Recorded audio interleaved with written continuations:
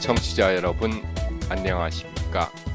주간 중국, 이 시간 진행의 유순항입니다.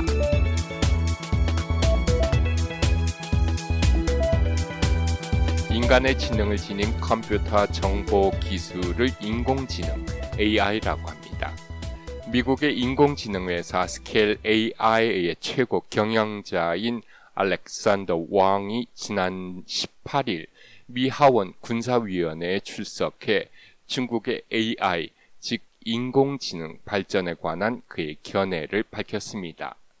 26세 나이로 세계에서 가장 어린 자수성가형 억만장자이면서 인공지능 전문가인 알렉산더 왕은 중국이 인공지능 영역의 선두주자가 되기 위해 미국보다 3배가 많은 자금을 투입하고 있다면서 미국이 이 인공지능에서 승리하지 못할 경우 세계의 영향력과 앞선 기술력, 그리고 민주주의 등 모든 것을 중국에 넘겨줘야 할 것이라고 주장했습니다. 또한 미국은 인공지능 영역에서 우위를 선점하고 있어 세계의 과학자들이 AI 연구를 위해 미국으로 모이고 있다면서 인공지능에 관한 미군의 우세는 다른 나라의 추월을 허락하지 않을 것이라고 말했습니다.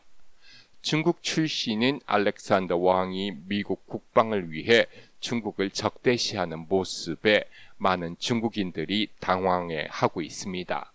미중 첨단 과학 경쟁과 언젠가는 발생할 수 있는 전쟁에서 중국계가 중국인들의 적이 될 수 있다는 데에 중국인들은 쉽게 받아들이지 못하는 분위기입니다. 주간 중국 이번 주에는 키신저 전 미 국방장관의 베이징 방문, 아이 낳는 장려금을 미혼모에게도 지급하는 중국, 농지의 광고 현수막이 이야기한 정관과 농민의 갈등 등 이야기를 전해드리겠습니다.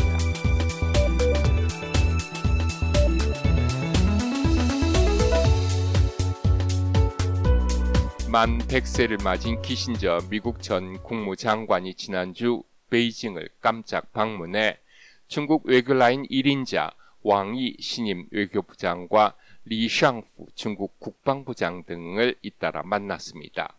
시진핑 중국 국가주석도 랴오이타이 국빈관에서 키신저를 만나 우리는 라오펑요, 즉 오래된 친구를 절대 잊지 않는다면서 반갑게 그를 맞이했습니다. 시진핑의 말입니다. 같이 들어보시겠습니다.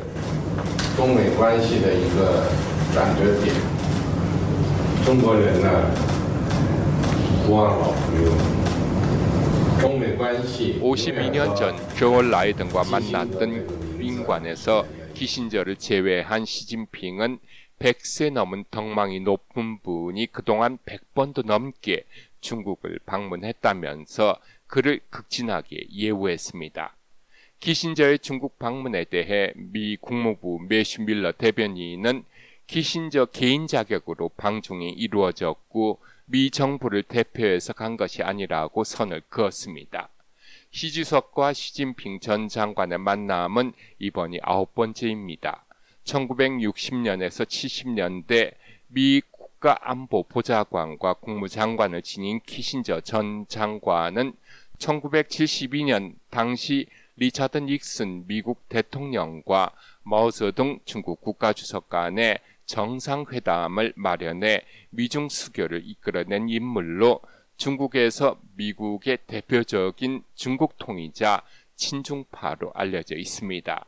키신저의 이번 중국 방문이 미중 간 군사적 긴장 완화를 염두에 둔 것이라는 분석이 나오고 있는 가운데 시 주석과 키신저 전 장관의 구체적인 대화 내용은 알려지지 않았습니다.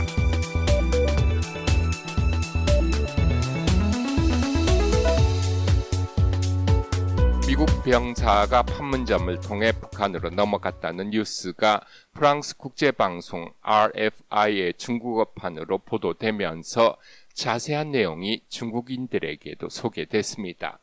지난 18일 한 미국 병사가 판문점 공동경비구역을 견학하다 무단으로 군사 분계선을 넘어 월북했다고 프랑스 국제방송 RFA가 보도했습니다.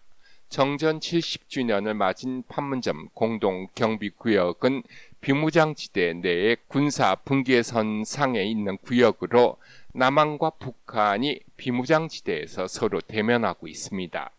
이곳에는 매일 수백 명의 전 세계 관광객이 안보 견학으로 방문하고 있습니다.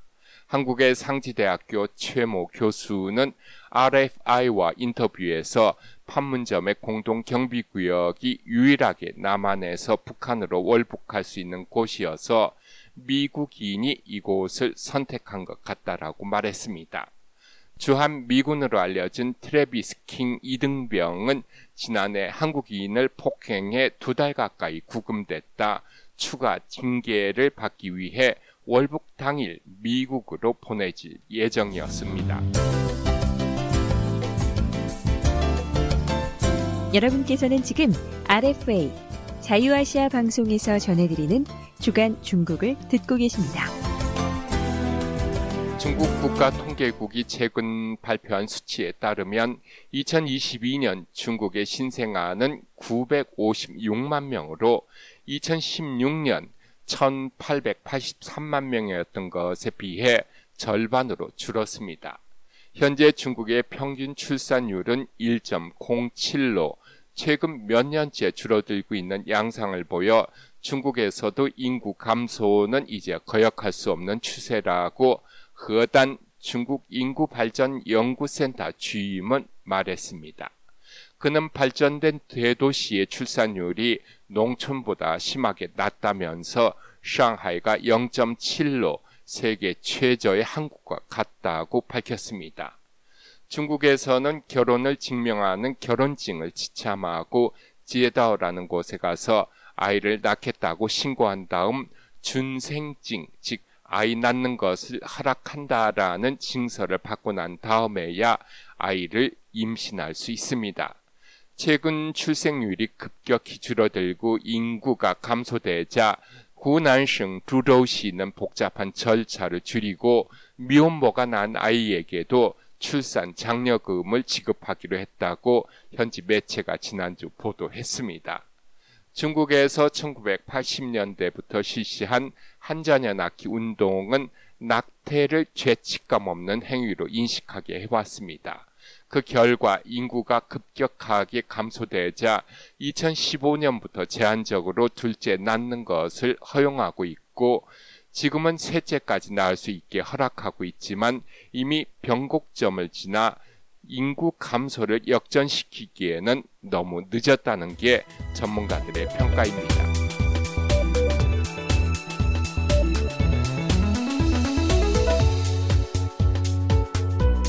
류모 씨는沈阳시 주변인 신민의 땅 20모를 빌려 서양 참외로 불리는 메론을 재배해 7월 중순부터 출하할 예정입니다.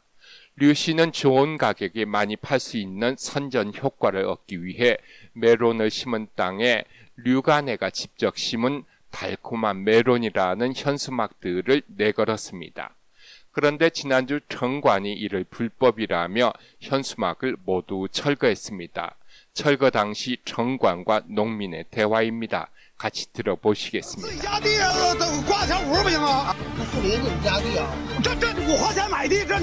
중국은 치안경찰을 공안이라고 부르고 도시 환경을 감독 관리하는 경찰을 정관이라고 합니다. 도시 미화를 위해 좌판을 단속하고 도시 미관을 위해 간판의 크기를 정관이 제한할 수는 있지만 농촌 농지와 정관은 하등의 관계가 없다고 농민들이 주장했습니다. 이에 대해 정관은 도시도로 광고 관리 조례 제15조에 의해 공공장소에 현수막 걸기 위해서는 사전 허가를 신청해야 한다고 밝혔습니다.